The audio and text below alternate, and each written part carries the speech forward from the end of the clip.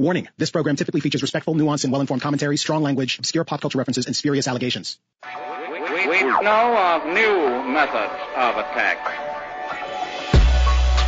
The Trojan horse, the fifth column. Greetings, and welcome back to another exciting installment of the Fifth Column Podcast. This is your almost weekly, most of the time, rhetorical assault in the news cycle, the people that make it, and occasionally ourselves. I'm Camille Foster. I do things at a place called Freethink, which we recently acquired, freethink.com, which is great because before it was like freethinkmedia.com. We had freethink.is, but we bought freethink.com. How much? I don't even want to disclose it. No, I mean like 4 figures, 5 figures, 3. Is a lot of money. No, it's not that much money. It was fine. Please don't be upset, investors. The voice that you hear is Matt Welch, editor-at-large at Reason Magazine, a co-collaborator, conspirator, or something. I don't know. It's 2018. This is our first show of the year, and Michael Moynihan has predictably been called away at the very last minute to do something. It's entirely legitimate. There are no hard feelings. But he's dead to us. You're saying cocaine is entirely legitimate? Well, he has to pick it up from his dealer so that, whatever. But in the room with us today, Anthony Fisher, who is he is just reliable. VOG. Just trustworthy. Cocaine does not slow me down. Thank you for being here, Anthony Fisher. My pleasure. And there are plenty of things going on, but we haven't seen each other. And so Happy New Year, gentlemen. It's wonderful to be with you all. And this is the first time we've seen you since This is the first time you've seen me since I had to give a big double tap hug because it's the first time I've seen him since I became Daddyhood. Now I'm feeling bad because I just did my voice is a little deeper. The left fist bump. I feel your beard is super Baron Davis. My beard is much thicker. I won't take off the hat. Your beard wants to make out with Laura Dern. Who I saw on the train the other day, which I would have treated her differently if I'd known that she was down with the swirl there. Is that okay for me to make jokes about stuff like that? What does the swirl mean? Exactly. I laughed. But I do have things to say about child rearing and the expertise that I've cultivated over the course of the last 4 weeks. Oh, no. My daughter will be 5 weeks old on Sunday, and I know everything about this shit now. It's true. If you check my Instagram feed, which hopefully will be retweeted re-Instagrammed into the We the Fifth Instagram feed, you'll see Camille doing an impression of his newborn daughter while also lecturing Matt and I about parenting because we don't know anything about it. Mm-hmm. Is that true? That happened about 10 minutes ago. God, yeah. Thank you. I appreciate that. Well, I'll tell you a little bit about Leah Lynette Emerson Foster. 4 names because my wife got to choose essentially the first 2, which would have left me with nothing. And I just said, well, we're going to have to add another name. I wish I could give you a better reason for that. I like her a lot. I think she's fantastic. The real challenge that I'm having now is that it's still pretty difficult to figure out exactly what's going on with Leah at any point in time, like what's wrong with you at this moment, because it's a bit of a moving target. You're crying. Are you hungry? Is it gas? Is the gas flowing north or south? Like which situation are we dealing with? Not quite sure. She apparently hates to be swaddled. So all of the basic instruction that we've been given isn't really working out. But she's adorable, so I can cope with virtually anything. The thing that I most enjoy about this whole experience, however, is watching like the synapses sort of ignite and the lights start to come on, and it's clear that she's starting to notice and detect and understand different things. The out of control, like, oh my God, everything is wrong. My diaper is full of feces. I hate this. This is terrible, but I also don't want you to touch me. Don't take my diaper off. Oh my God, you taking off my diaper and changing my diaper is also terrible. I feel really bad for this little girl at various times because she doesn't have the tools to understand what's happening to her. She doesn't have the tools to deal with the regular, like just ordinary routine craziness of life happens to her, including pooping your pants. And for her, they're all like mini 9/11s, just over and over again. It's a sequence of the worst possible thing that could happen to you. Today we went for an immunization, and it's the first time she's had an injection. And for her, in her little brain, I can only imagine, like, this is 9/11 too. Well, she knew that you were giving her autism, which is really mean. I asked for the extra special autism shot, and the doctor was happy to oblige. If I may, my Russian pediatrician, who looks like Ayn Rand, and I haven't said to her yet, oh my God, you look like Ayn Rand, but I do, like, I walk right up to the line, like, oh my God, where are you from? Oh, Russia? Yeah. Reading any good books lately? This not hurt.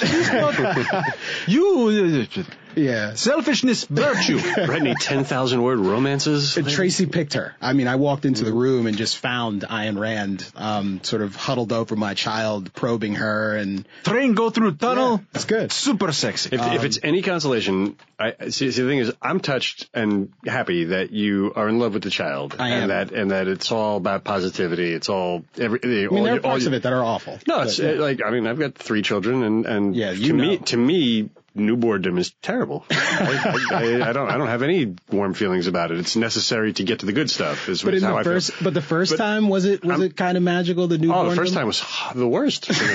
I was working 16-hour days on a terrible TV show, and I would come home. The Independence was great too. That was my second kid. I was going to say the Independence wasn't the first. No, different life. Okay. But anyway, no nostalgia for any of that stuff. It was all about building up to, like, somebody put it to me, and I've always held on to this little nugget, is that the first 3 months of newborndom is basically the 4th trimester. They are a bag of reflexes. They are a loaf of bread with reflexes, and you shouldn't put too much stock into the positive or the negative. You know, what you're saying is, oh, she's figuring stuff out. I don't want to disabuse it because it's your. I mean, she is. But like, hang on, the lights are coming on. Like they barely can see colors or lights or anything like that for the first 3 months, and the personalities really start to come around 6 to 9 months, and you're going to love that stuff. It's going to be fantastic for you. For now, like that's what I'm saying. I don't want to disabuse you of any of this stuff. So you're saying she doesn't see race? She wouldn't see your Nazi salutes or anything like that. He's pointing at me, talking about Nazi salutes. Well, you made a Nazi salute reference. My daughter smiled at me proactively when she was 1 day old. So Anthony's just lying. He's like the guy who's like, when you're on your first acid trip, saying, I've been there. Yeah, I only spoke of my own experience. Yeah. I didn't, but I dealt with both colic. Being, quite much younger than you guys were when you had your first kid. I was the ripe old age of 30, which is quite young for this day and age. And I wasn't home. So, my wife, who really, she was on leave. She had her own struggles to deal with, and she dealt with them mostly alone. So when I would come home super late at night, totally fried from my stupid job, baby would be right in my hands because she'd had her for 16 hours, you know? So, I love my kids, and I've had, I can show pictures and talk wax poetic over wonderful parenting times, but I don't have any particular affection for the very, very early newborn period. But it sounds like Camille has some advice for people out there about how to parent. Well, I do, and I don't want to lay the entire system on you right away. And the truth is, a lot of these theories that I've developed, like Dr. Spock-like, about how to navigate children probably aren't applicable to newborns. So I haven't been able to apply them to my own child yet.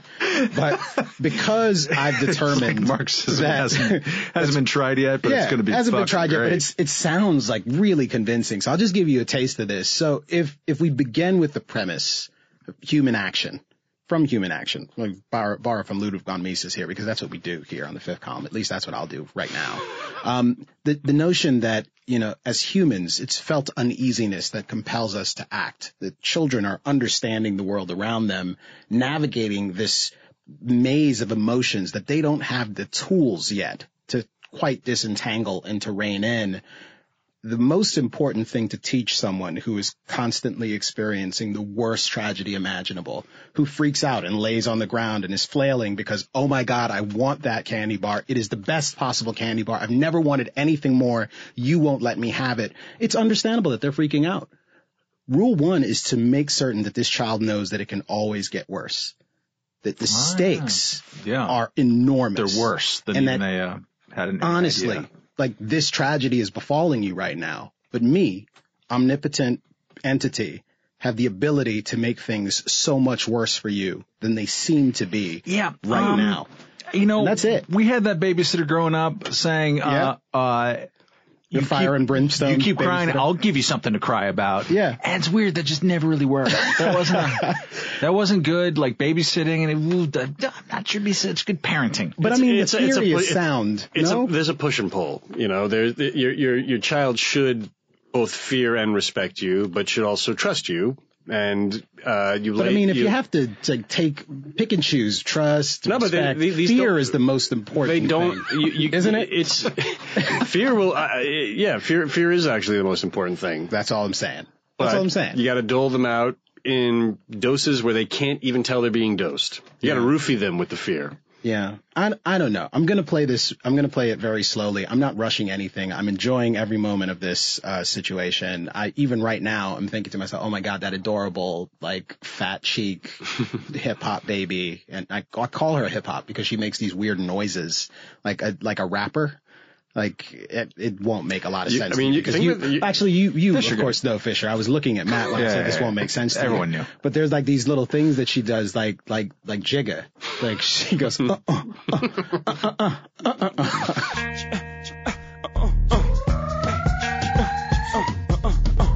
that hop I'm talking about right here, Timbo. And what else does she do? I don't know. There's a bunch. I mean, no matter where you and your family end up, your daughter can always brag about the fact that she, spent her earliest time in Bed-Stuy. That's true. That's some street credibility that you in just the do or die. Yeah. Where are you from, baby? Bed-Stuy. Bed-Stuy. Yeah. We might be out of there soon. As gentrifier that I am, I've had like half a dozen packages stolen from in front of my house in the last 2 weeks. So I'm about ready to strangle a nigga. And I don't mean that in a racial way. I'm just saying, although probability suggests it's because most of my neighbors, that was a joke as well. That's a little rough just for you guys. letting you work your way out of this. Yeah, I understand. I mean, I'm fine. No, I know you're fine. I'm impervious. I'm sitting in the room with you. I know. I'm impervious. It's like, there's like actual real shit going on. And there is. Like we're 11 minutes in and I'm just kind of going on. Fire and Fury is apparently the thing that we're supposed to be talking about. This epic work of journalistic. With a comically bad cover. Like, can we talk about the cover at all? It is a bad cover. I didn't even get to set the whole thing up yet. So. I'm sorry. No, it's fine. Go ahead. Try to just take a new angle on it. Why don't we talk about the cover? Maybe you can tell me who wrote the book. Who wrote the book? Michael Wolff wrote the book. Yeah, so is his name on the cover? His name was on the cover with 2 F's. Yeah. Yes. Do we pronounce it Wolf then, or do we say Wolf? Yeah.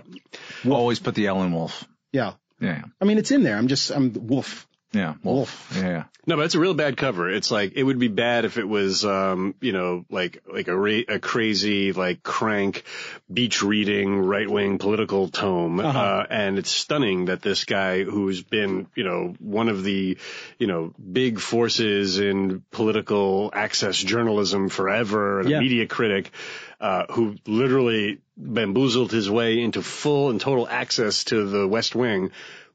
His publisher put out this cover that is just abominable. It looks absurd. Doesn't matter. The New York Magazine excerpt, which was kind of the first or kind of the second, right? Because it was the Guardian got some hold of it. It was like hours apart. It was but New York Magazine had a bunch of great illustrations for it, like super comic book, Crying Melania, Philip K. Dick, illustrations for it, which is awesome. But that was how I came across it. But it's amazing. It's been making waves like all week long. Released today, I guess, after an epic week long build up. And as you mentioned, Matt, The Guardian, New York Magazine, of course, he had a feature in like GQ also had an excerpt. Did they? Hollywood Reporter did. Hollywood Reporter was that an excerpt or just some feature piece about the book that he'd written? I think it was a combo because I'd read some of the language in it in the New York Magazine piece too. The upshot here is that Trump is an incurious, self-absorbed bore who is obsessed with celebrity. And in fact, and this is probably my favorite part of all of this kind of salacious soap opera-y stuff, had little real interest in winning elected office, was completely convinced that he was going to lose. And when they found out he was going to win, Melania's in tears. Everyone is a little bit distraught. And the president apparently learns that he's probably going to have to shelf his ideas for his own television network. There is something about all of this super sensationalist, tawdry stuff that, makes me a little embarrassed to admit that I found myself chuckling like all throughout, aching for more gossip and hoping and praying that most of this stuff is true, although it is not at all clear how much of it is true. Yeah, the one of the triumphs of this as a piece of art, which is how it should be at least in part treated, I think, is it's really well written. Mm-hmm. I mean, like every single sentence, particularly in the New York Magazine excerpt, every paragraph for sure has like 3 to 4 to 12 just jaw-dropping details. Trump and then his bed sheets. Like, don't touch my bed sheets. I'm going to rip them off when I throw them on the floor, Yeah, that's if my shirt is on the floor, leave it there. And that paragraph's also there. They have the first separate bedrooms that we've seen in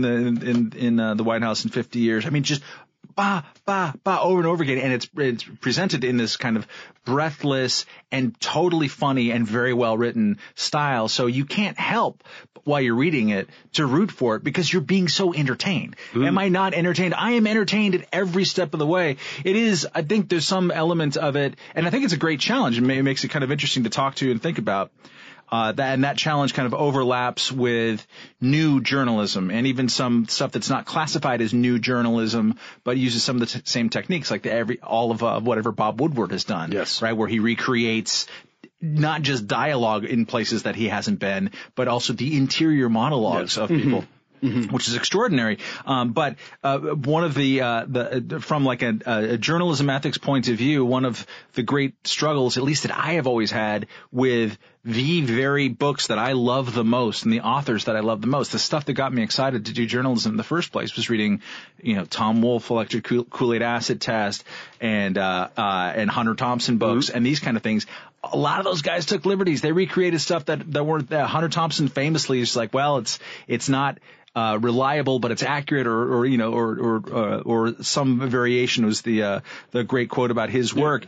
And so I think this is in there. I mean, you're going to find there's a reporter today whose name I'm blanking on, but it's described as going to this brunch at the Four Seasons. And he's like, yeah, I've never been at the Four Seasons in my life and I don't do brunch. And then people were responding to Twitter and they're like, he actually spelled Hillary Rosen's name wrong in that paragraph. And they found a third error in that paragraph. I think he was referring to Dick Armey as the former Speaker of the House. And that's just in one paragraph. I think there's going to be a lot of stuff like that. And most of the people who buy the book, they don't know anyway. Or they build in a discount. That's what makes it interesting. I think a lot of people are just kind of thinking to themselves, you know what, 5%, 10%, kind of not very reliable, but I'm going to enjoy the hell out of this and also feel like until it's completely talked out of it, that it is a vivid, impressionistic snapshot whose vibe is accurate even if the details are not. And that's just a weird place. You don't want to defend that. You don't want to rely on any of that information, but at least comparing it to some of the, we talked to 32 sources type of things from the Washington Post, the Daily Beast have done a lot of stuff like that. It reads a lot like that, except with more stuff and better written. And I think he was just there longer than a lot of those White House reporters who are bitching like crazy about this book right now because they didn't write it and they see the problems with it. And to do journalism meticulously, which Michael Wolff never has done. Right. Never. He just he's quite upfront about the fact that he doesn't really do that. He does above it. He does composite characters, again, which a lot of new journalists did too. So they're furious about all of this, and rightly so, because in order to do it their way, it would have taken them 4 times as long. Plus, they wouldn't have been able to get on the couch to begin with, because Mike Wolff, just like he did with Murdoch, he played Trump and all those guys like an absolute fool. He buttered them up in the public using journalism, and because of that, bought himself access that he ended up using to stab them in the eyes. It's great. Before we get to the Bannon-Trump fiasco, which I suppose is the big big shining bright light at the core of all of this. Most of the media coverage is focused on the feud that has erupted because Steve Bannon apparently was talking to Michael Wolff. At least he has not denied any of this stuff, which is weird.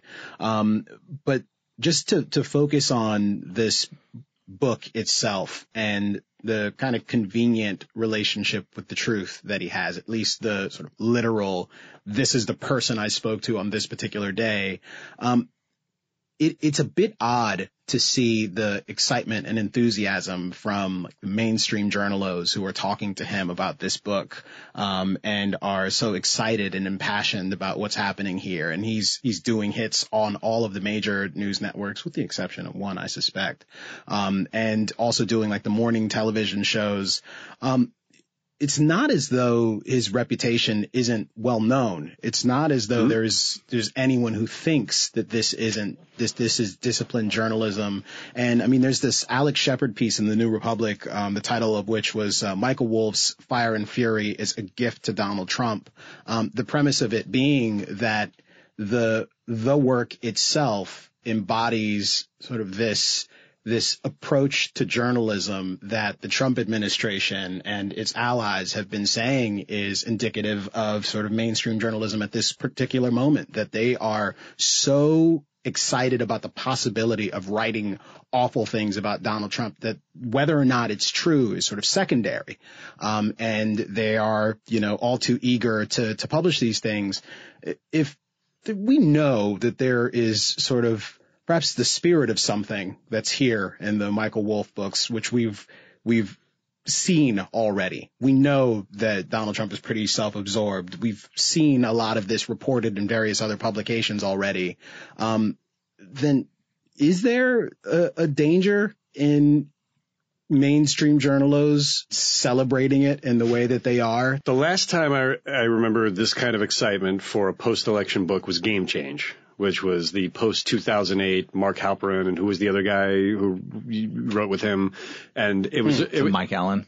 I don't think it was Mike Allen. Heilman was it the other guy? But anyway, that in like 2009 was an absolute sensation among political journalos in New York and D.C.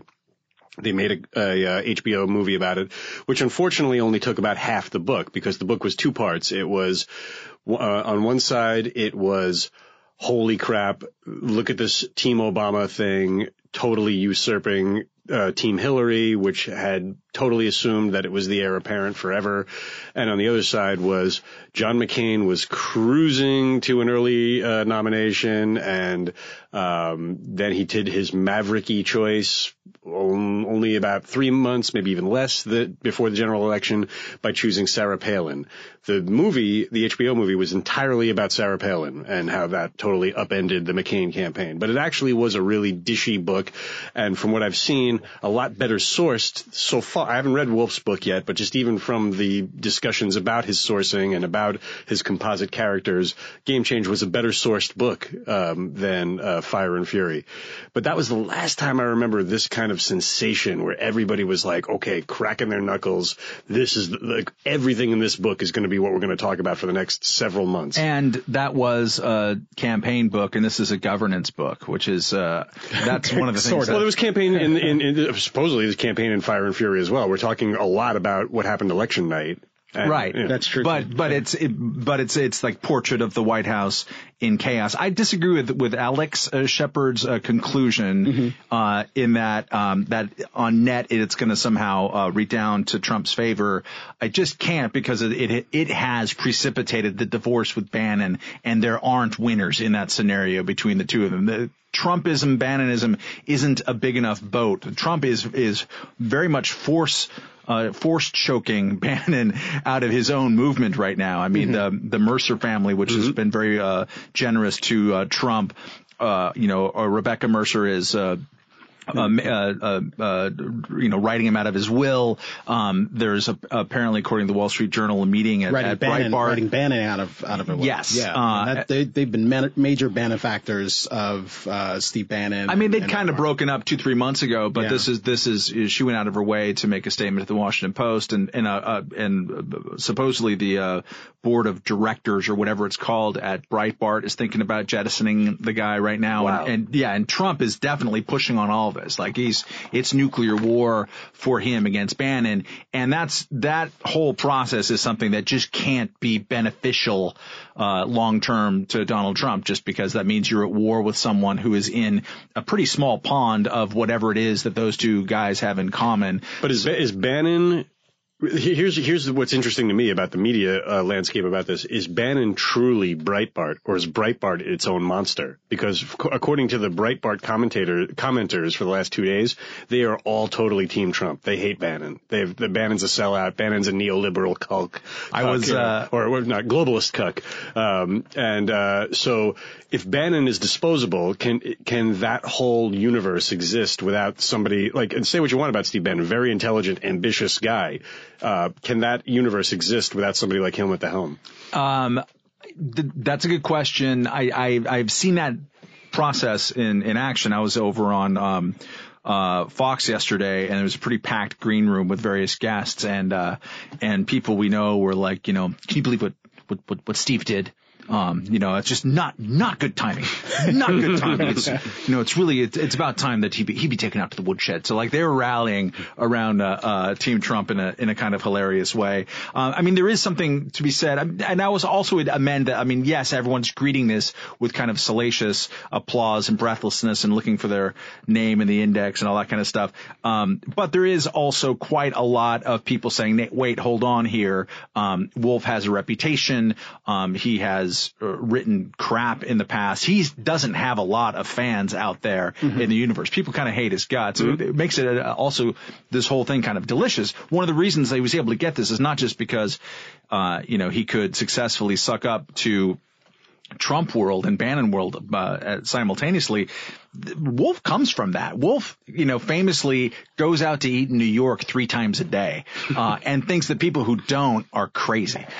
He was like dating and impregnating 29-year-olds. Not that there's anything wrong with that in your 60s, but there was a big long file at him over at Gawker back in the day, and he was even sort of friendly with Nick Denton.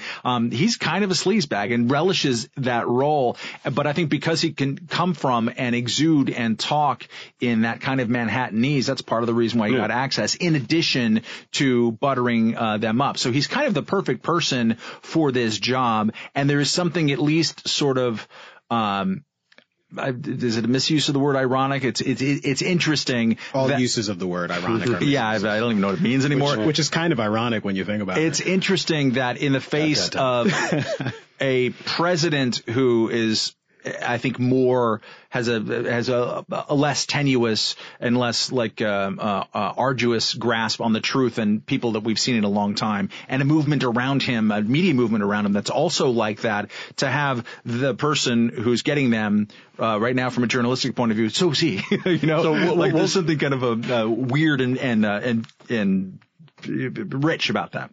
God help me, I'm saying this, but regarding Wolf's sourcing, I thought Eric Erickson had an excellent point, and that is that Wolf has said, I've got so many hours of recorded conversations. He didn't release the tapes. Didn't say who those tapes were with. He didn't say. It's a very vague statement. And but by the narratives that we've seen and the excerpts that we've seen, everything corresponds with Steve Bannon's point of view of the Trump administration. Everything, like Jared Kushner's in over his head. All these people are in over their head, and the only one who looks good is Steve Bannon. So. If again, we all haven't read the book. Let's reserve judgment. Let's read the goddamn thing. No, I'll let you guys read it and tell me about it. Fair enough. I'm good. But Eric Erickson, again, God help me, I'm genuflecting. I'm doing the sign of the cross here to absolve myself. But the point of view that he puts forth, that this book might be best served as a document of how Steve Bannon left the White House more than anything. That might be the most valuable way to look at it, as this, there may be indisputable facts therein, but for the most part, it right now looks like Steve Bannon's point of view after an ugly divorce. There's a cipher in the middle of the story, and that's what I'm interested whether it's true, because it's a pretty interesting thesis. I have my own obviously bad thoughts about Trump in general as a human being, but if it is true that the people surrounding him who work with him in the White House have a sense that he's this sort of impetuous child, and you see this in a lot of other reporting out there, that he's just shouting at guerrilla TV. Yeah, and the McDonald's stuff and the germ phobia stuff and the clothes stuff, all this stuff's been pre-reported. And this is the point. This isn't an important book in the sense that where is the news here? I suppose the new development is the onslaught of criticism from a supposed Trump ally in Steve Bannon. An influential. And the first stories that I saw were the word treasonous and unpatriotic, also bad shit, describing the meeting between Trump Jr. and Russian lawyers who were supposed to be getting dirt from the Russians on Hillary Clinton. Now, that's what I saw on day one. And when I initially saw that, I thought to myself, oh, that's interesting. Steve Bannon is turning on the Trump world. Not so much. He's just sort of calling this thing treasonous. Whether or not it is another thing entirely. But what's interesting about that is that his Breitbart universe has pushed the whole Russia collusion thing as quote unquote fake news, totally fabricated globalist conspiracy. But he personally thinks, but that's just it. I'm not going to pull the room about what we think, but that's some pretty hyperbolic shit. But the use of the word treasonous in that context isn't an endorsement of the Russia collusion thing, which is the other thing about this narrative. Like, for all of the excited talk about it, like Donald Trump as the self-absorbed dope who is pretty much running for president so that he can become a bigger celebrity, a global brand, and doesn't even want to win. That particular narrative does not conform particularly well to the grand Russian conspiracy and the Trump campaign working closely with the Russians to get elected that they can take over the United States of America. But does what Bannon say contradict that? But that's what I'm saying. So to say you take the meeting, and I think that taking the meeting with the Russians is treasonous, is not nearly the same thing as endorsing the main branch of the Russia collusion narrative. But that's fine. It's far afield. But it's still news. It's still news if he thinks that. I think that part is news. But I'm saying that. And he also intimated that there's no way that they do this without Trump himself being totally in on it, which he has denied. So he's calling Trump a liar, and he's saying that them doing this and not alerting the FBI is, in his judgment, a treasonous act. Yeah. I mean, and he also gave better direction on how he would have conducted that meeting, which is you have the lawyers take the meeting, and the lawyers do it at like the Marriott or the Doubletree Hotel. You want plausible deniability on this, but they thought it was a good idea to all show up in person. Look, he's not wrong. The way that he's not wrong about that, and I think also the way that he uses treasonous here is not like a legalistic definition. That's the way he talks. Yeah. I mean, he talks like that. He's a colorful, hyperbolic speaker, and but it is interesting that he's pointing the finger stronger, and he's made mention of that before as well. I think kind of to get to where you're at somewhere in the questioning, you're right. A lot of the basic kind of narrative takeaway from it is not new. We've gotten bits and pieces of this. We can intuit it or think that we can intuit it. Affirms a lot of what we believe. It affirms a lot of what we believe, which is one of the reasons why it's doing so well. But also it's the preponderance of it. It's the every sentence-ness of it. It's that his assertions, and this can't possibly be true, I don't think, but it's an interesting assertion. It makes me pause that everybody around thinks that Trump is an incompetent and completely incurious and just a shambles, and that you don't believe that, and that you don't believe that could be the case. Everyone, I just totalistic claims. I think there's got to be people in the White House, true believers in there. So the Michael Wolff having this kind of access thing reminds me totally spot on of what happened to Anthony Scaramucci, who was like, Ryan Lizzo is my paisan because our uncles kind of knew each other from Long Island, and I'm going to call him up unsolicited and mouth off. And holy cow, it ended up in print. I'll never trust a journalist again. That was literally the rise and fall of Anthony Scaramucci. And Trump, as Jack Schaefer wrote, got bamboozled by Michael Wolff, who wrote some sort of not critical pieces about him right in the run-up to the election and just after the election. They allowed them access, and they are shocked that this journalist did this kind of thing where he just listened. Maybe, and we're doing more work than they're doing as far as like kind of trying to dot the I's and cross the T's about the journalistic ethics of the whole thing. But with that kind of unfettered access to the Oval Office, you are going to hear and see a ton of stuff, and they can't believe. And he didn't write anything. And the only things that he really wrote for a year was that he would occasionally come out and he'd whack journalists around the face and neck and say that he was playing a long game. It was brilliant. Played the long game. I mean, it is a triumph. Even if it turns out to be disreputable, it is an artistic triumph what he did, and I think it's a challenge to people who want to be both kind of treat journalism on an ethical level and just kind of want to sort fact from fiction. It's pretty difficult, and I would predict that we will see transcripts from some of the tapes, and we'll also learn that some of the stuff is recreations from notebooks that no one's ever going to be able to see. So you actually think there are in fact tapes? I think the tapes will never see them. For sure, he taped that dinner conversation, right? Because it happened at his house. And he's also in New York. New York's a one-party state in terms of getting stuff. And he also intimated in the New York Magazine excerpt that a lot of the leaks came from Trump just working his phone, sitting on his bed late at night, bitching about people. Yeah, talking to the other billionaires. Who all live in New York. Who I totally believe. Some of them taped those phone calls. Absolutely. That was a big thing for me as far as verifying some of Wolf's stuff. I think that the stuff that is attributed to the other billionaires is totally true, and those people are all too happy to dish, and have their finger on the, history, But here again, I mean, for the most part, like, that stuff is embarrassing. It's pretty tawdry. Like, it's exposing Trump to be precisely the person we already think he is. There's a sense in which the grab him by the pussy, like, tape is kind of all you need to know about this character. But then that is the guy, and it's the guy who's still in the White House. And when I say that, I don't mean it's the guy who is admitting to assaulting women sexually. I mean, look, he's like a regular Joe. He's not particularly interested in the complicated picture of the world around him. He's like your shitty uncle if you actually had a shitty uncle. Yeah, his eyes glazing over, he's got a lot of power, and I know you agree that the power is the problem. Well, this is precisely But right. here's the question, which dovetails kind of with what I was saying before. James Fallows had a piece in the Atlantic that was kind of in high dudgeon about this, but it poses, I think, an interesting question. If it is true that all, or let's say most, or a hell of a lot of the people who work every day with Trump, or who have worked every day with Trump as president, think that basically he's unfit to be president. If it is true, and I think this one is true, that a majority of, let's say, Republicans in the U.S. Senate think that he's fundamentally unfit to be president, what do you do? What is your responsibility in that scenario? I'm not asking that because I know the answer. Fallows is like, well, you obviously have to do the 25th Amendment thing, and you have to go. He's 100 times worse than Richard Nixon. I think that's all hyperbolic. But like, seriously,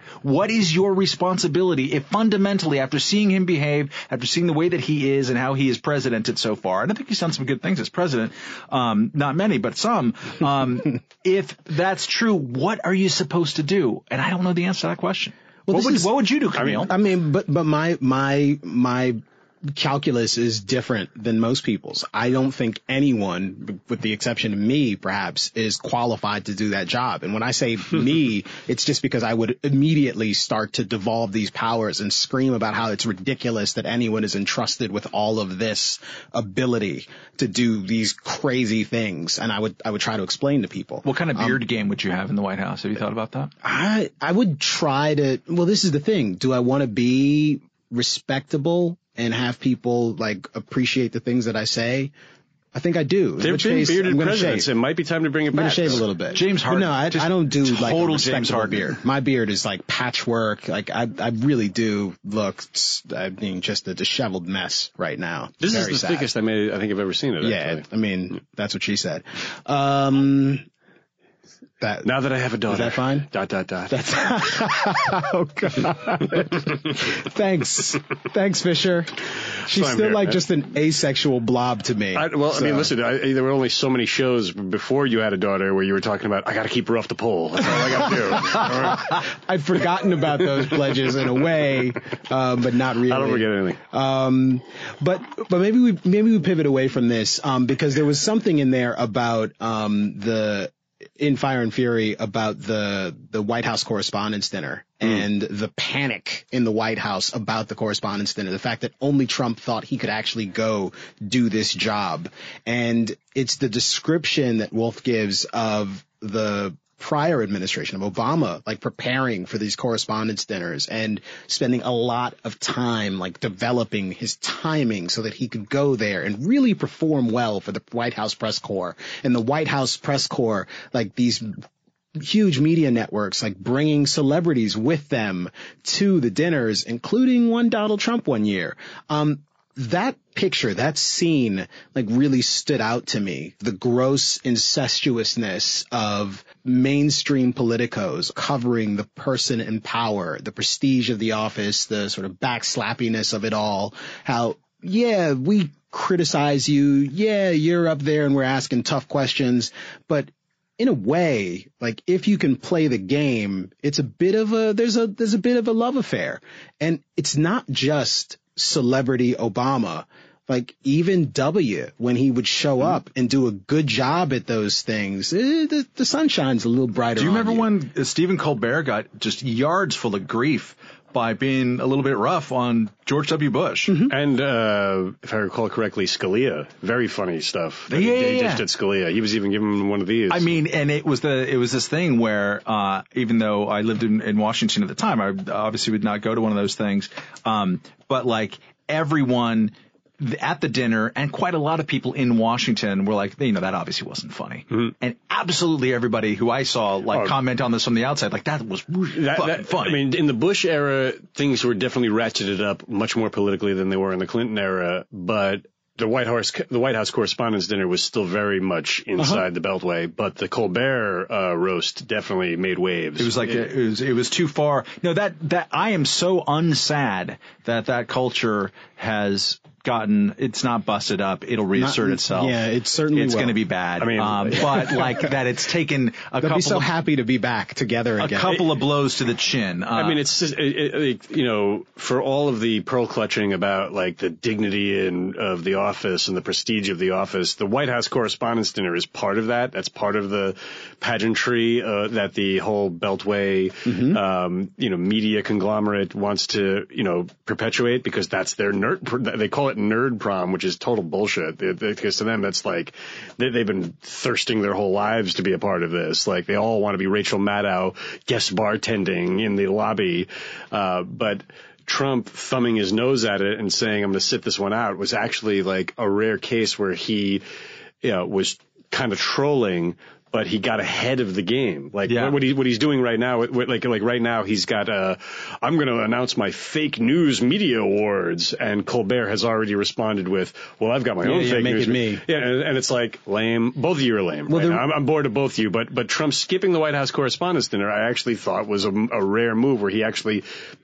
Who talked about it last year? He didn't have much of a choice because he was not going to win that particular battle, and folks are already starting to pull out. But part of the reason I bring that up is because there was another feature that was written this week that was quite long. It was actually at The Intercept. It was one James Risen, who has. It's an account of his experience, which begins with him writing pieces at the New York Times in the early 2000s about what else would you write about?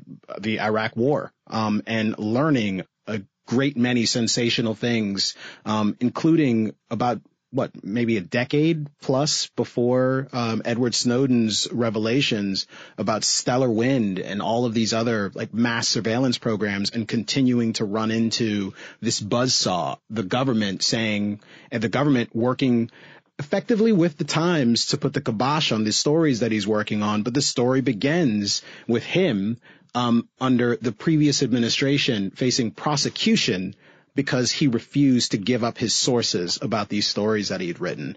And, the scene at the White House Correspondents' Dinner with Obama poking fun at Trump, as Wolf lays that out, the notion of the various media entities bringing sort of celebrities to sit at their tables who have fuck all to do with politics, that contrasted with the New York Times, being a publication that has a relationship with the White House, with power. They're not, it's not a conservative publication, but they have a relationship with power. They're friendly with certain people, and in other cases, they just want to maintain the relationship.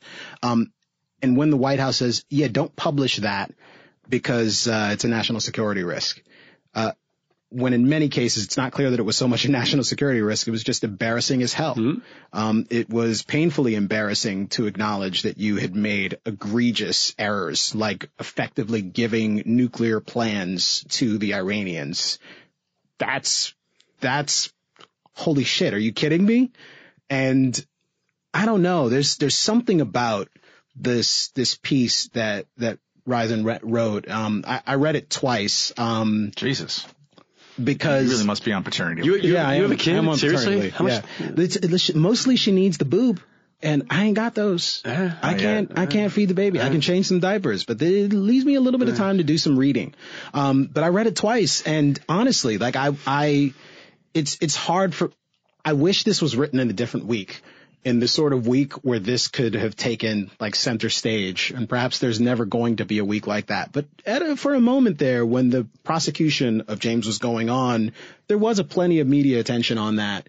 It seems that we've sort of forgotten that. I hear people talking about how Donald Trump's threats to sue the publishers of this book are a threat to journalism. The attempted prosecution of James Risen, that is a fucking threat to journalism. The attempted prosecution of James Risen and James Rosen, weirdly enough, at Fox News happened around the same time by the Obama administration. The Obama administration invoked the Espionage Act 3 times more than any other administration combined. Yeah. Right. And Daniel Ellsberg, who's currently being traipsed around, and I met and hugged and got an autograph from a couple of weeks ago because of his role in leaking the Pentagon Papers. He's being heralded because of the Post, which is going to. It's the movie we need right now. Exactly. Because we never faced the threat like Trump. And again, I love my milquetoast liberal friends who never really gave 2 shits about civil liberties or the Constitution or anything like that when a Democrat is in office.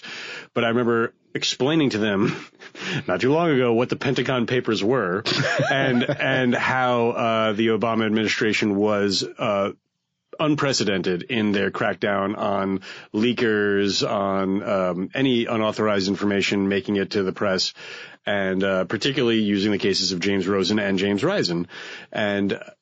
And also glazed eyes. Nobody ever heard of this stuff, even though it was well reported. It just did not carry the casual, like MSNBC anchors who, whether they're journalists or not, we can make that argument, but they have a huge megaphone. These are the people that tweet stuff like, oh, Donald Trump is an unprecedented threat to the media because he won't take questions from certain organizations. Or he'll call for Dave Weigel to be fired. This stuff is the end of the world, but James Rosen and James Risen being threatened with prison time for not revealing their sources under Obama. That happened? No way. Yeah, are you sure? Link, please. Worth noting that the press secretary this week also, when asked whether or not Steve Bannon should be fired, said, maybe they should look into that. Which would put him, I think, the 5th or 6th or 7th person who works for a journalistic institution. Steve Bannon and Jamel Hill. The White House. And Weigel. Which is, it's improper. The president doesn't have a great track record getting those people fired. It's totally improper. Dave's better than all. It degrades a lot of sense of dignity and all this kind of stuff. But it doesn't. Good thing. No, some of it's not a good thing. I agree. You don't want presidents or people in power even making certain types of jokes. It ain't funny. That's all true, and it just pales in comparison to what the Obama administration actually did, including spying on 200 journalists from the Associated Press. Phone records, which is crazy. Again, Trump has been president for a year, and I don't doubt. I feel like if Trump knew the things he could do, he'd do worse things. But this is part of that. They haven't shown him on Fox and Friends yet. It's been a year. And he hasn't done anything to the press as bad as the most important thing to him is getting good media coverage. It's funny, after Steve Bannon not only calls his son like a treasonous bastard and has denigrated his daughter in this new book, has not said he hadn't done any of those things. Nope. A day later, Steve Bannon says, Donald Trump is a great man and nothing can pull us apart. Donald Trump almost seemed willing to forgive him in that moment. Well, he seems to have backed away from some of those things. That's all you need to do. All you need to do is flatter this man. So is that, nothing else matters. So what happened first? Did Trump back off before or after Sloppy Steve? It was before Sloppy Steve. Before Sloppy Steve. Yeah, before Sloppy Steve. Sloppy Steve is a good one, though. It is. I like that. Yeah. Except when people told me what it really meant. I came across I don't know what you mean. Two more things. Look it up in Urban Dictionary. It's really like it's two cups, one Bannon. It's really not. It's not a good one. Not a good one at all. Google help Everybody me. Before we leave Obama alone like a crying Britney. I just happened upon two things today that infuriated me in the same kind of vein about him, and it infuriated me a little bit about him or a lot about him, but also a lot about the kind of pillow of silence that surrounded this type of behavior when he was president.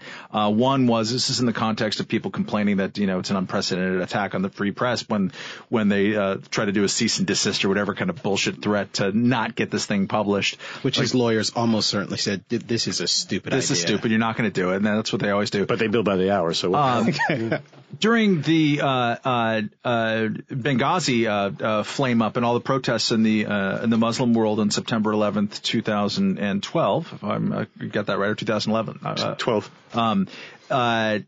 Let's not forget that the State Department called up Egypt and I believe Pakistan. I'm like, yeah, can you take down that little YouTube video? Can you just go ahead and take that one down? And they also, I think, encouraged Facebook and YouTube here in the United States to do it, but they said, no, thanks, we're good. But they were able to effectively get takedown orders from a stupid ass trailer YouTube video here. And everyone thinks that's either fine or they don't care about it. And the other one, and this is totally idiosyncratic, but sticks in my craw because it's the type of thing that Obama did constantly. I've already forgotten about it because who cares? I was just writing a post today about Trump's deregulation record and different people's overreactions and misunderstandings about it or whatever. And I went back and saw some old posts that I did, and Obama in every speech at some point on the campaign trail, even the State of the Union addresses or just kind of major Obama speech, would say, the other party, for 8 years, they had a theory that if you just deregulate everything, the financial markets will take care of themselves. And it's like, dude, did they have that theory? That was different administration, bro. These things are measurable.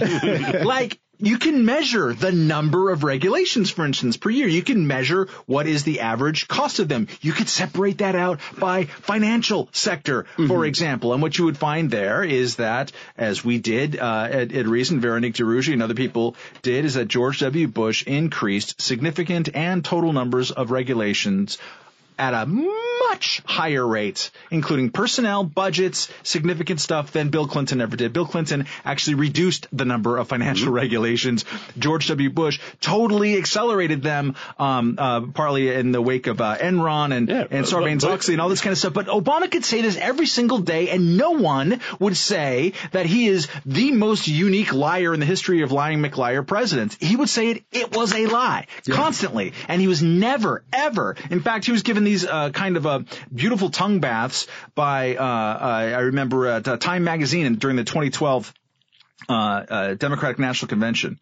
They give this interview with him, and the conclusion of the interview might have even been in the headline was Obama, he knows that his record has been great, but he just wonders, if you just tell the truth to Americans like this, are they going to get it? Are they really going to understand, or are they just going to fall for the lies by Republicans? It's just such a shame. This grates, and by failing to recognize that, while at that time in 2012 calling Paul Ryan the worst liar in the history of all lying because he said that such and such factory closed down in the upper Midwest in this year instead of the year before. Seriously, they were basing this on. How's that going to put you in a situation where you can actually deal with an actual liar like Donald Trump? Well, you can't. And this is very frustrating because at some point you do get that bad person at the door and you've just just shot your credibility to shreds on all of this. And this kind of gets back to your, ultimate question about the Michael Wolff book. Is this going to contribute to that sense of, well, we can't trust these people anyway, so we might as well trust Donald Trump? It might, and certainly the overall kind of vibe of people just seizing on every little thing, 2 scoops of ice cream a day, and whatever the hell, is going to degrade that sense of taking criticism of Trump seriously, and it's frustrating. Well, it's funny that you bring up the truthiness of the Obama era, because another story that kind of was fairly huge but died pretty quickly while we've been apart was the investigation into the Obama administration's dealing with Hezbollah and the Iran story, the Iran deal. So we already know that Ben Rhodes lied to us, and under the orders of the Obama administration to sell the Iran deal. Spell that out for us, for those of us who don't follow it. It's difficult to do it tightly, but the Iran making some kind of nuclear deal that avoided a full-on hot war where we tried to decapitate the Iranian regime and bomb all their nuclear reactors, which are either in populated areas or heavily embedded in mountains. This is something that I supported. I supported the Obama administration's efforts to avoid war with Iran. But we know from, I believe it was a New York Times report, I believe it was earlier in I think it was like April or May of 2017, where it was basically spelled out that Ben Rhodes had been selling bullshit to us because that's what we needed to hear. You couldn't hear the dirty details of it because it was getting to the end game was the important part. And so this Politico report that came out a couple of weeks ago, basically spelled out how much bad shit we actually did sell out at the expense of this deal. And among those things were completely taking the handcuffs off of Hezbollah, who, like most revolutionary terrorist groups, is actually a criminal syndicate too, much like the IRA. The IRA, they're heroin dealers, in Belfast, but they also have, nationalist, revolutionary ambitions. And Hezbollah might be freedom fighters for the Palestinian or pan-Arab cause, but they're gangsters when it comes down to it as well. They were also... I thought for sure you were going to mention FARC, but... I'll get to it. They were also major players in the Syrian war, which, was once a big deal. And so basically, like, things that are kind of buried in the chaos are that we completely took the handcuffs off of Hezbollah, in some ways kind of directly funded them, and also Hezbollah was one of the proxy armies of Bashar al-Assad, and so there were no good guys in the Syrian civil war except for the Syria Free Army, which is a nebulous catch-all term that doesn't really mean anything, that was pushed. Two dudes, John McCain saw it on an airport one exactly, time. But, for the most part, the major players of the Syria civil war, the ones that actually, survived or continue to survive, were ISIS and Hezbollah. So it's like ISIS versus Hezbollah. Who do you want to win? But the Obama administration helped Hezbollah when it came down to it during this time of war. And you're saying lied about it. And totally lied about it. And the way they lied about it was benevolent lying. That was the way Ben Rhodes sold it, and is still defended. It's a noble lie. So was the deal worth it though? I will absolutely punt on that question. I will say this: if Iran has a nuclear weapon within the next 10 years, absolutely not. If they don't, maybe. Yeah. Although, I mean, given the current situation with North Korea and the fact that, as we've talked about here in the past, like, we're probably going to have to get to a place where we're willing to cope with the reality. Well, how about Iran right now with the protests in Iran? Huge deal going on in Iran right now. Donald Trump is taking credit for. Again, I'm trying not to, go down those rabbit holes, but like the Iranians are giving him credit for it. They're saying that his tweets and Mike Pence's tweets, I'm not sure Mike Pence is actually tweeting about this, but they're saying that the president's tweets are the reason that these protests are taking place. I'd be loath to attribute anything to the Iranian people at the moment, because a huge difference between right now and the big protests of the aborted Green Revolution in 2009 is that the Green Revolution in 2009 was mostly Tehran. And now it's spreading out much further. Right? There's something to be said, is there not? At least I've heard people say it, so it must be true. So the Iran deal, part of what it did is that it unlocked these assets that had been frozen for a long time. I think it's frequently mischaracterized as we gave them money. Totally. The right wing is not to be trusted in the way they characterize this stuff. But let's make no mistake. Money got into Iran. Yes. And part of the upset right now is like, they were promised. Where's my fucking money? The Iranian people were promised something that finally, now that these handcuffs are off, we'll see economic growth and all sorts of results as a consequence of this deal. They're not necessarily. I want to believe. I don't know this is true, but I want to believe that this is true because it conforms my own sense of policy preferences. Especially also in places like Cuba. I've always been of the opinion that sanctions are stupid because it gives regimes excuses. Mm-hmm. And so you lift the excuse and then people are like, wait a second now. You're telling me that it's this bad now? Yeah. When the excuse is gone?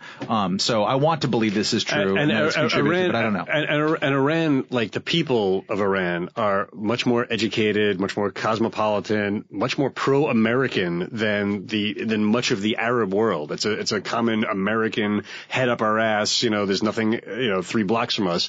But Iranians are not Arabs, they're Persians, and they have a different culture, and they might have hated the Shah, they might have hated this, dictator that we propped up who was very westernized, but they actually now, it's almost like, it almost kind of reminds me of a reverse nostalgia, with what happened with East Germany, where the economy didn't improve in East Germany enough, so they had, nostalgia for communism.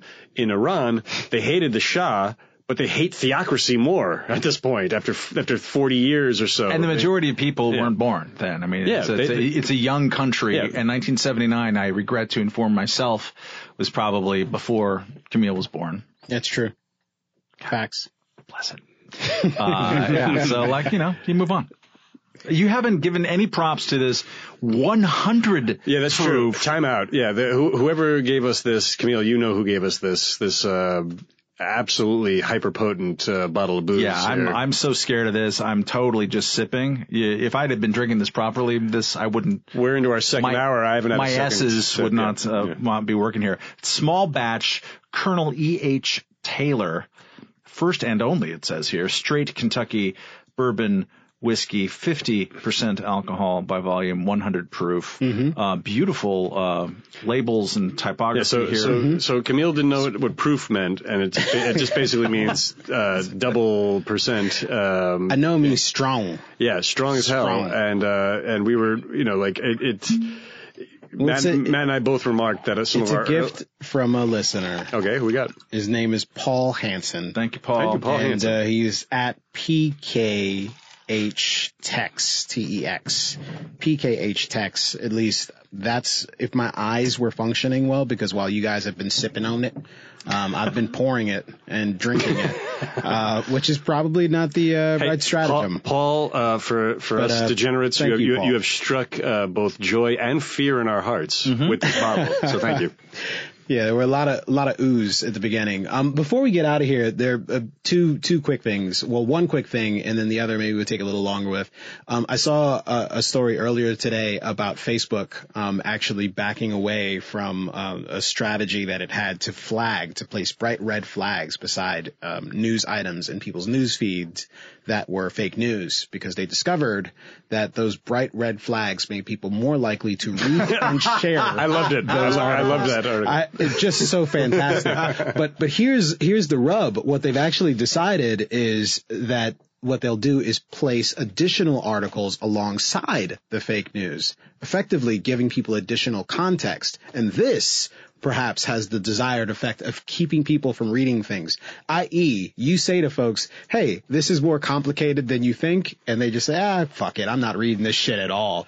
You put a bright red flag beside it that says fake as fuck, and they want to read it, which is I think this now great. solves the question. I'd put it up on my Twitter feed a couple of times, like what should, if Steve Bannon gets bounced out of Breitbart, where does he go next, right? Mm-hmm. To which the incredible tweeter, former blogger, well, I think we're out of ice. We have ice in the. That's all right. It's Iowa Hawk said layers. David Burge, great, brilliant tweeter, great American. Said layers. The publication for plus size men who are really in shirts. But no, I think Red Flag is the name of the publication that Steve Bannon does next. Just fucking lean into it. The other thing is the Trump administration in the closing days of 2017 managed to do something unprecedented. Get signature legislation passed.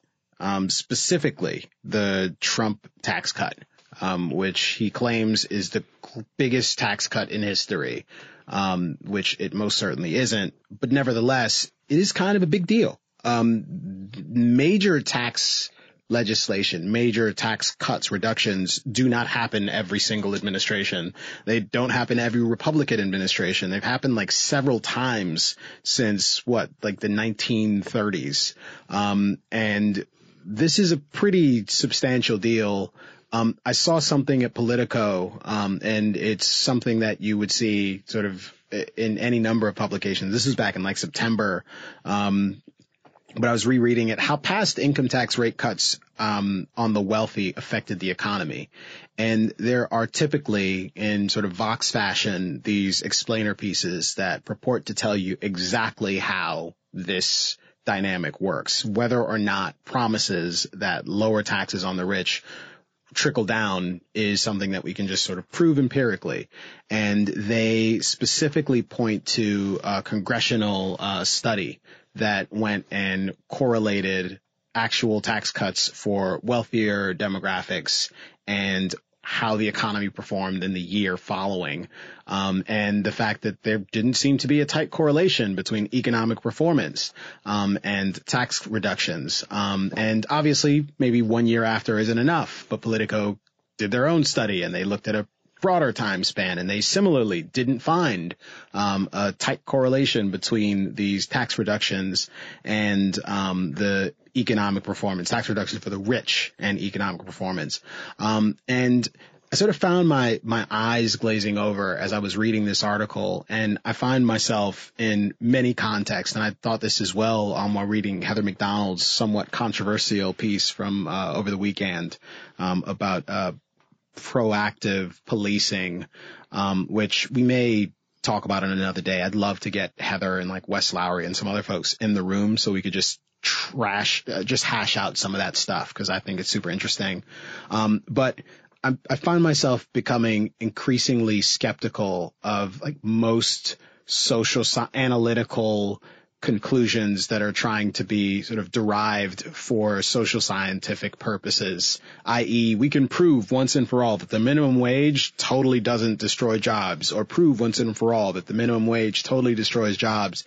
The fact of the matter is that time periods are always different from one another, and that the number of factors, like in economics class, they would always say all other things being equal, the important caveat is that all other things are never fucking equal. They just aren't. I mean, you can measure minimum wage better because there is a place that is the lower end of the labor market, and there are a number of those jobs that you can come close to counting up. Mm-hmm. And there is a black market also, which doesn't get talked about a lot. A lot of these cities. But it already sounds so complicated that. But that's so much less complicated than the economy. Yeah. I mean, there was a piece, believe it or not, in the New York Times on January 1st. I think they put it there so that no one would ever read it. But it was a front page story about deregulation. It's called The Trump Effect.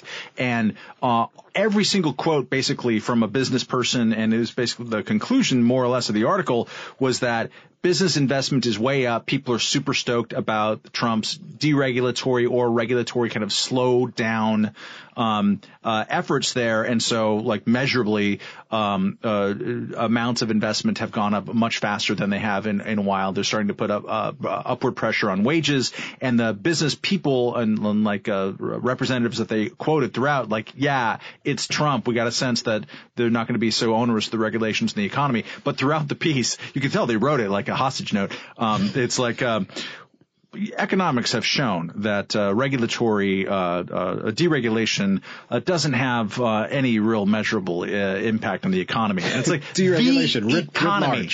The economy. It's very, very difficult to say. So I think that, anytime you're talking about the economy, what effect that the tax cuts will have. I mean, part of what the economy is doing right now is that the economy all over the famine having world is great. Everywhere. Not great, but I mean, is growing at a pretty rapid clip everywhere. It's growing in France. It's growing in Pakistan. It's just growing all over the place. So how much of that is Trump? How much of that is cyclical? How much of it is a bubble that's going to pop? No one fucking knows. No one ever really knows. The thing that I think that we have a much better handle on with tax cuts are that the amount of revenue that's going to come into the government next year is going to be lower. Right. And we also know because of the tax cuts and the way that it was passed, which is the precursor was we're going to spend more money. They did a 10-year spending deal increase in order to pave the way for the tax cuts. We will increase the deficit by $1.5 trillion at least. It'll be much more than that over 10 years. And that was our precursor to all of this kind of stuff. That plus the political realities of it's 2018. Trump wants to do infrastructure, DACA, and one other money spending thing next year. We're just going to spend a lot of money. So that was always my problem with this thing from the beginning, is that we're going to get back to $1 trillion deficits. That's a real number. That's a real big number. It's a real not very good number. And that number, again, when you measure big economy things and make claims, correlates at least somewhat pretty well. If you have debt higher than 90% GDP is the general sense of that has it crowds out other investment in the economy. Still, correlation, causation's all tangled and messed up. Yeah. But you're just putting yourself, regardless of whether you think it has no impact on the economy, you're putting yourself in a precarious position when you are taking in $1 trillion less than you are spending. Yeah. And that as a condition of doing that, you decide to spend more. And that's the place where Republicans are at. There is no place left in two-party politics to actually care about either cutting spending or having small deficits, and we're going to pay for that for generations. Yeah, I guess for me, it's the macroeconomic theory is sort of, generally speaking, becomes like all I'm really interested in, and most of the attempts to try and prove one particular vantage point, either the conservative economic vantage point or the progressive economic vantage point, which oftentimes is, are you at all interested in inequality? And do you think that's the principal problem? Like it feels to me, when I read most of that the stuff that emanates from these economic policy shops that have, a partisan bent or an ideological bent, that they begin with the conclusion in mind and arrive there in an unsurprising fashion.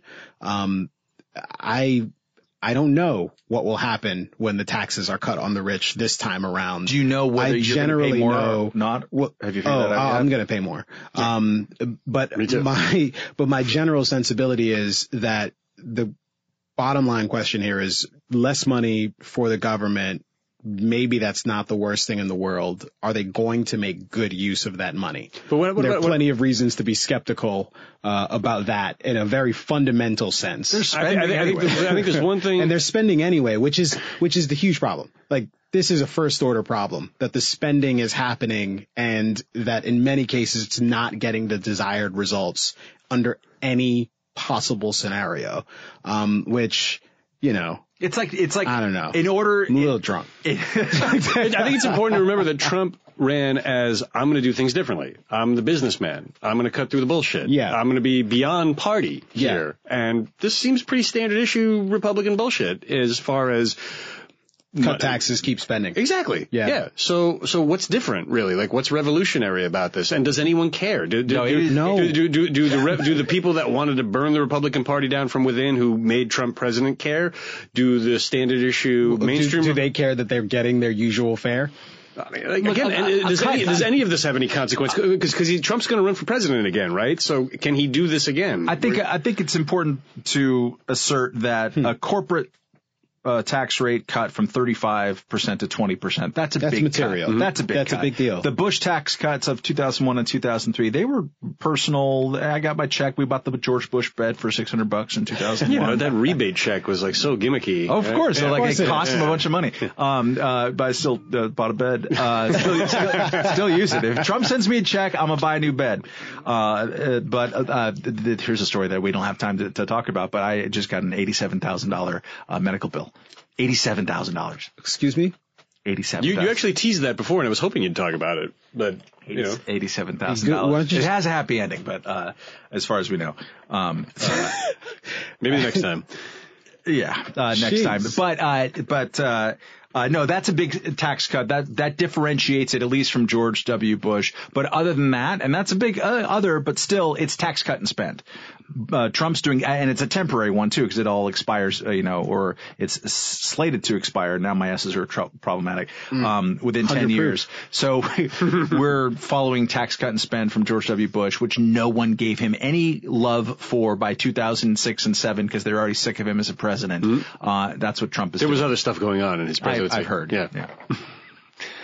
Well, we should probably get out of here pretty soon. I did mention that, the piece, the Heather McDonald piece, which I believe at first there was a piece in National Review, which was, criticized ferociously by many, many people, including Wes Lowery, and was it Noah Smith, who is at Bloomberg, right? Noah Smith, opinion? Too many Noahs. Okay. Well, yeah, Noah Smith at Bloomberg. The principal criticism of the piece is that it's super duper racist. It's super duper racist. Twitter Moments actually characterized it as that as well. I saw that as well. Yeah, Noah, it actually highlighted Noah's pushback.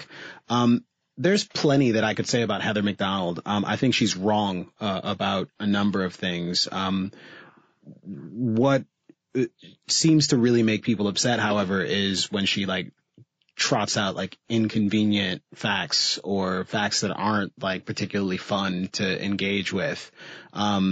It's the most criminal justice conversations are framed around race in this country. They've been dominated by sort of the Black Lives Matter crowd on the left, who are deeply concerned about police shootings of civilians, which I am concerned about. The fact that police aren't often convicted of that, I'm also concerned about that. And the fact that black people are disproportionately the victims of these shootings so far as they're concerned. I disagree about whether or not it's disproportionate, but I still think if there's 100 of these happening a year where there's unarmed civilians being shot, 100 of them should be thoroughly investigated, and we should do as much as we can to limit that number down to 0. Let's fix that problem. The problem is that the conversations start at sort of race at the core of these conversations. And I think that whatever else Heather is doing right or wrong, part of the issue for her is that she insists on having those conversations in the same fashion. Yeah. That when she presents these data points about black people being X% more likely to commit these shootings, or black people being X% more likely to be the victims of these crimes, one, that's not a response to the concern that's being raised by the Black Lives Matter crowd. But it touches an emotional button. But it does touch an emotional button for them. Yes, oftentimes what she'll do is she will frame the issue from the perspective of the victim. She'll say black people are more likely to be the victims of these crimes. They're more often the victims of these crimes. So if we care about these people in these communities, we ought to, care about increasing the policing that's happening in these neighborhoods. She also did a bit of a bait and switch, which, and I'm with you that like the pile on with her that, this is obviously a racist point of view. Yeah, it's not obviously a racist point of view in my estimation. As somebody, and again, I did a documentary for Reason TV in 2013 at the height of stop and frisk during the trial where Heather McDonald was a primary interview source of mine. She spoke with us for an hour. She was very gracious. She was wrong about almost everything. Yeah, but we gave her say, and it's now 4 years later. Everything she predicted hasn't happened. It's totally wrong. And she has now completely pivoted that argument, not addressing anything she got wrong, to, well, gentrification is good, which is a totally different conversation that I might even be somewhat sympathetic to, but it's a bad faith argument from somebody who I actually do think is a worthy adversary, an intellectual, somebody who actually does her homework and is not she's not a bomb thrower. She actually, has, data behind her, but it's kind of weak. So again, the Twitter moments literally painting it as, look at this racist thing that National Review printed Heather McDonald. That's garbage, but she should not be let off the hook for the fact that she was wrong. She didn't own up to a single word of it and has now completely tried to change the discussion. And Kyle Smith, it should be pointed out, longtime New York Post movie reviewer and columnist, and now he works at the National Review, had a piece out a couple days ago saying, I was wrong about stop and frisk. Like, crime this year is as low as it's ever been in New York City when it's been pared back. And, well, I was wrong. And to be explicit here, Heather's position is that the revolution in sort of scientific, data-driven policing, the ComStat revolution, I believe she calls it, is the thing that has reduced crime rates dramatically in the United States. And preemptive policing, stop and frisk, for example, like stopping people in particular areas as the data suggests that you ought to, can greatly help to reduce crime. That the Ferguson effect as she's dubbed it, the fact that there is more resentment of police as a consequence of all of the negative publicity that has come about because of the prominence of Black Lives Matter, that the Ferguson effect has actually caused increases in crime in virtually every place except for New York. And in New York, the reason it hasn't happened is because of, as Anthony was pointing out, gentrification.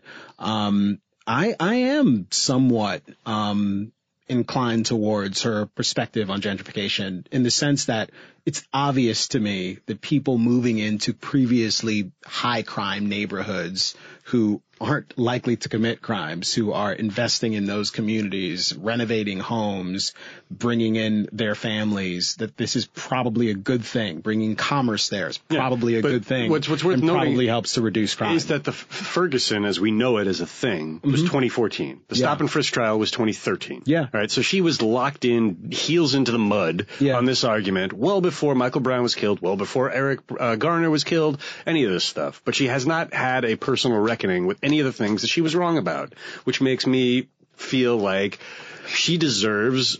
She needs to explain that. Yeah. She needs to own that. And she's got a 20-year track record of always just siding with cops. Well, and I think for me, that's the stuff that I would actually like to push her on. I would like to push her on the sort of basic fundamental questions here from a philosophical standpoint. When the police kill someone, should they investigate themselves? As Michael Bell Sr., whose son was killed by the police in Kenosha, Wisconsin back in 2004, as he puts it. Like, that is a fundamental question, which I suspect Heather would probably agree with what seems to me the only reasonable answer to that question. Yeah, but how far we should go? In which case, these are reforms that we can agree on, and this is a bridge between the Black Lives Matter camp and the Heather McDonald camp. And if it is, then that's the kind of shit that we ought to be talking about and doing. And you know what?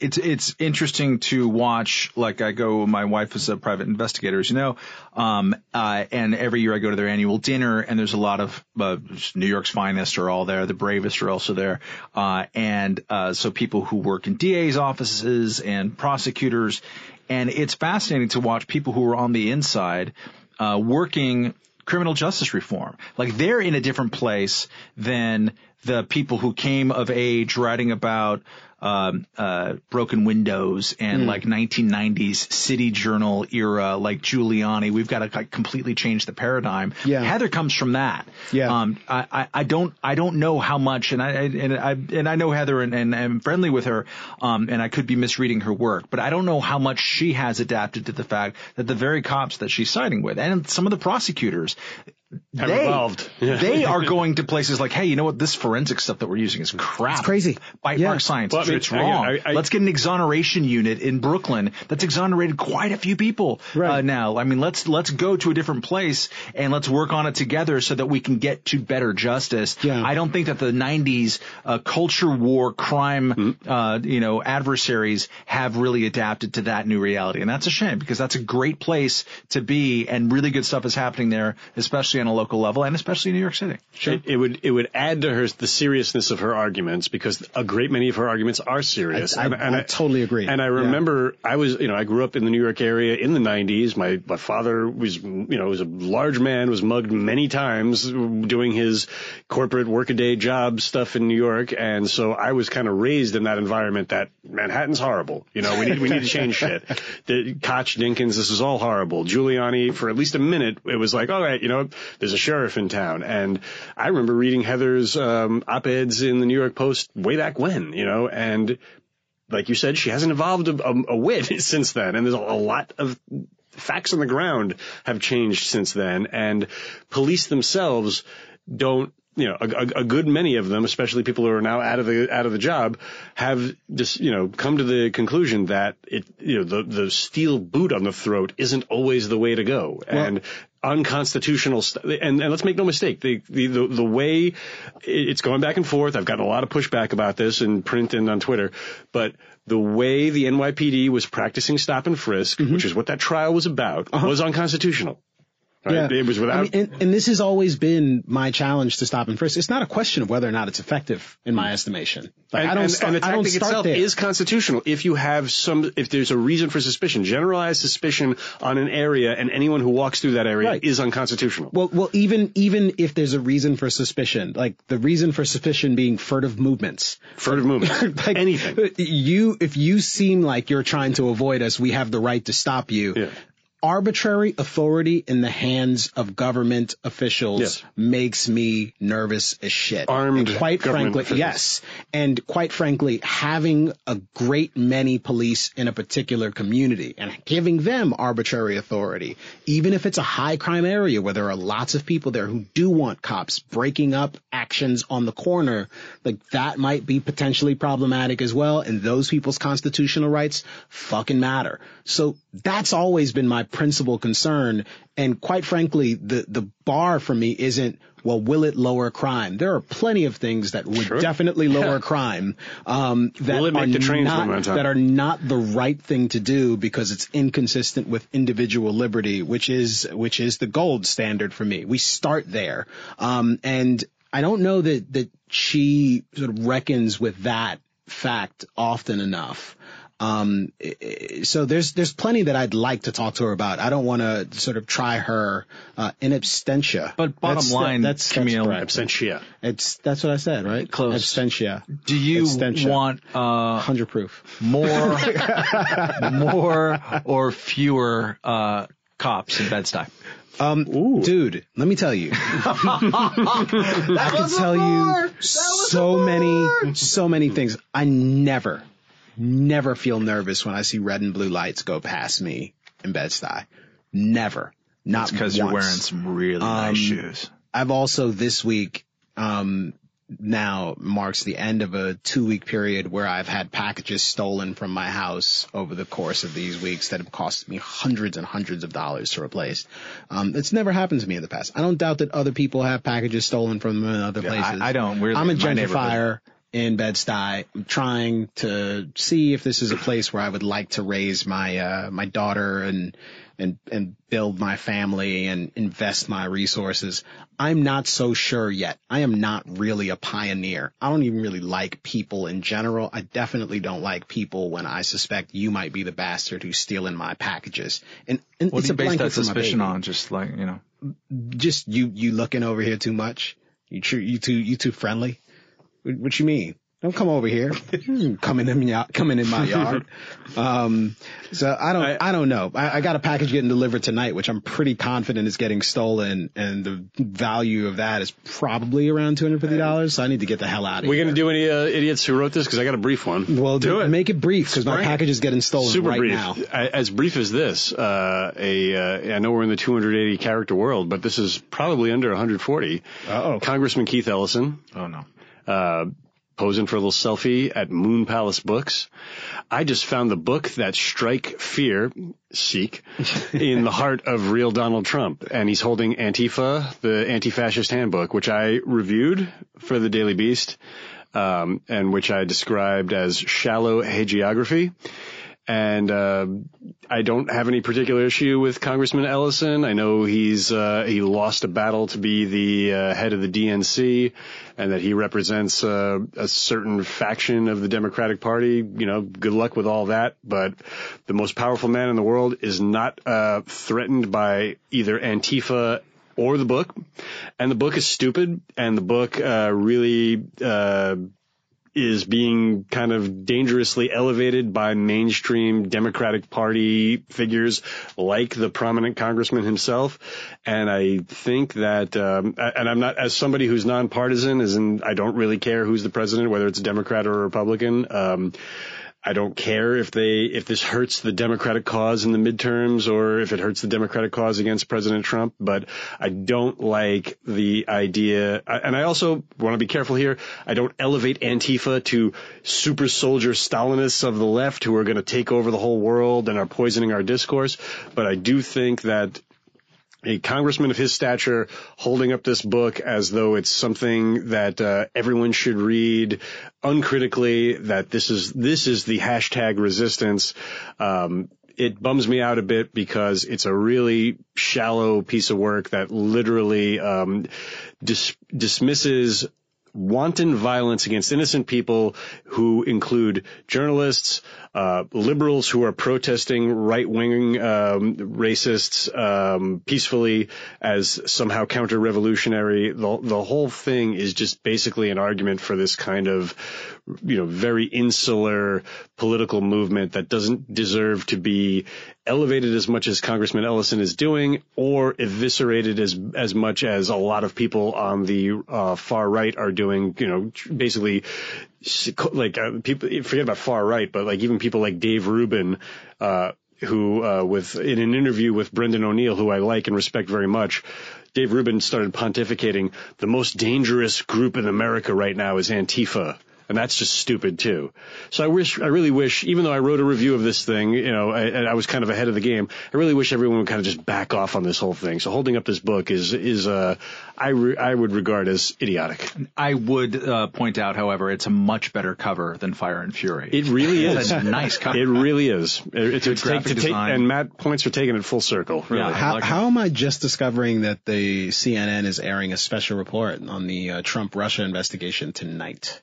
Maybe they'll explain why Paul Manafort is like countersuing, as opposed to trying to cut a deal. I think what CNN is realizing that half of MSNBC's programming, which has been marching up on the Trump-Russia conspiracy is the new where's the jet? Where's the Malaysia plane? Yeah. My some idiot wrote this is more of a some idiot better not. I'm going to write this, which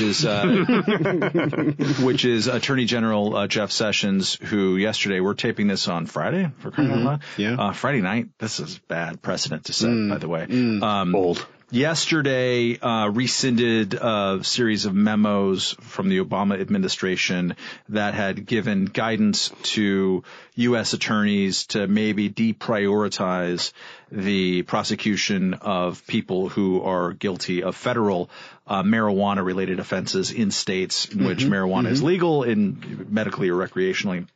He cut those out and said, look, these people are in violation of federal law, which is true. They are totally in violation of federal law.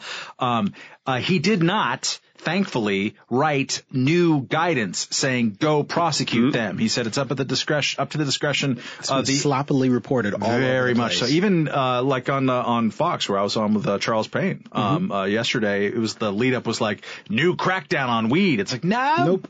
Theoretically, they could be, but he devolved authority to the U.S. attorneys, at least 2 of whom in Colorado and in San Diego have said, yeah, we're good. Thanks. We're going to keep on doing exactly what we've done the last 10 to 20 years, which is not prosecute those cases. So don't write the new thing, Jeff Sessions, of like, oh, you know what? We are going to proactively prioritize those cases. It's bad enough that he did this. It was a bad thing to do, in my estimation, at a time when California is just joining the legal weed market. We've got 20% of the country now living in recreational weed markets, and it's still very gray and murky when it comes to financing and banking and insurance and all these types of things. To have the Attorney General of the United States come out and add that sense of uncertainty, like the hammer could come down at any time, is a terrible thing. Don't go the next step. And I've been encouraged preliminarily with just the ferocious backlash against that, leading with Cory Gardner, the senator from Colorado, saying he's going to put a stay on all Justice Department appointees until this thing gets fixed in a direction that he likes. And other Congress people out coming up with laws or bills to say that they can't use any federal money to crack down on recreational legal weed. It's already illegal for them to do that against medical marijuana in those states. So don't get happy, little piece of shit, Jeff Sessions. I saw Charles Cook, our friend, who pointed out on Twitter how bizarre it is that we've reached the point where the Attorney General says that he's going to enforce this law, and he's being threatened by congresspersons who are threatening not to staff the Justice Department to prevent him from enforcing this law. It is bizarre that we don't just get rid of this stupid federal law that makes it a crime to sell weed. Well, what do you guys both make of the? And some people are, though. I mean, they're reintroducing those laws right now as we speak, which is good. Yeah, but I've been hearing, a lot of the really half-assed kind of conservative arguments that, well, rule of law, it's the rule. The rule is that you have, 7,000 basically cops. If you start adding federally, you ain't got enough cops. Yeah. You just don't. I mean, as it stands right now, only I think 1% of marijuana cases in the country are tried by the feds. So they're already they have to make priorities, and this can't be number one on their priority. And to do it, it could be, but that would the Obama stupid. administration decided to make examples out of people who were in the weed game in California and elsewhere, but especially in California from 2009 to 2012, and it was an awful, awful thing to do. And hopefully we don't get back to those days. And in fact, that gives me cause for hope that you have an unrepentant drug warrior as Attorney General of the United States. Sure. Trump, who's like a tough on crime guy, although he has been someone who has said many times in the past that this is up to the states to decide themselves. But if they can't reignite this damn drug war, it is now overwhelmingly popular, including among the majority of Republicans, that weed should be legal. Period. It's getting close to 2/3 of the country now thinks that there should be legal weed, which is incredible. I mean, I can't begin to tell you how crazy that is from when I grew up. And even larger numbers think the federal government don't even tell the states what to do at all on this kind of stuff. So I'm optimistic that we're going to get to some place. Vermont just is on the verge of doing this legislatively, and that's the news, is that weed is not legal in Vermont at the moment. Yeah, I mean, who knew? And New Hampshire too. It's they're I think still waiting to get there. But I think that hopefully this will inspire the type of backlash that happened in 2005 after the Kelo versus New London thing, where 40 different states passed proactive laws, giving the middle finger to people trying to use eminent domain to seize private property and give it to another private owner. I think hopefully we will see legislative backlash. I hope to God it happens at the federal level. People just let's just deschedule this. Let's just not make this a federal crime anymore and dump it back to the states. There's a lot more talk about that now than there has been. Descheduling is executive branch, no? The legislative branch can also do that. The executive can. Obama claimed that it couldn't. They have, according to people who want to believe that there's enough latitude within the executive branch to make that decision. But if Congress passed a law, the decision is made. But Congress is just not in the habit of making actual laws. No. Or especially not ones that might ruffle the feathers of the boss. No, I mean, a lot of liberal tweeters and otherwise douchebags like Matt Iglesias have pointed out, I think, accurately so, why isn't legalizing weed front and center in the Democratic platform from now on? It is so incredibly popular, and particularly among for the same reason Obama laughed at the person who asked about that during the debates. It's still they feel as though it's the sort of issue that makes them seem unserious. Andrew Cuomo is among the worst prohibitionists in executive office right now, and Bill de Blasio is not much better. Mm-hmm. Yeah. Don't even get me started. That's where we are. I haven't picked up my trash in a week. Are you kidding me?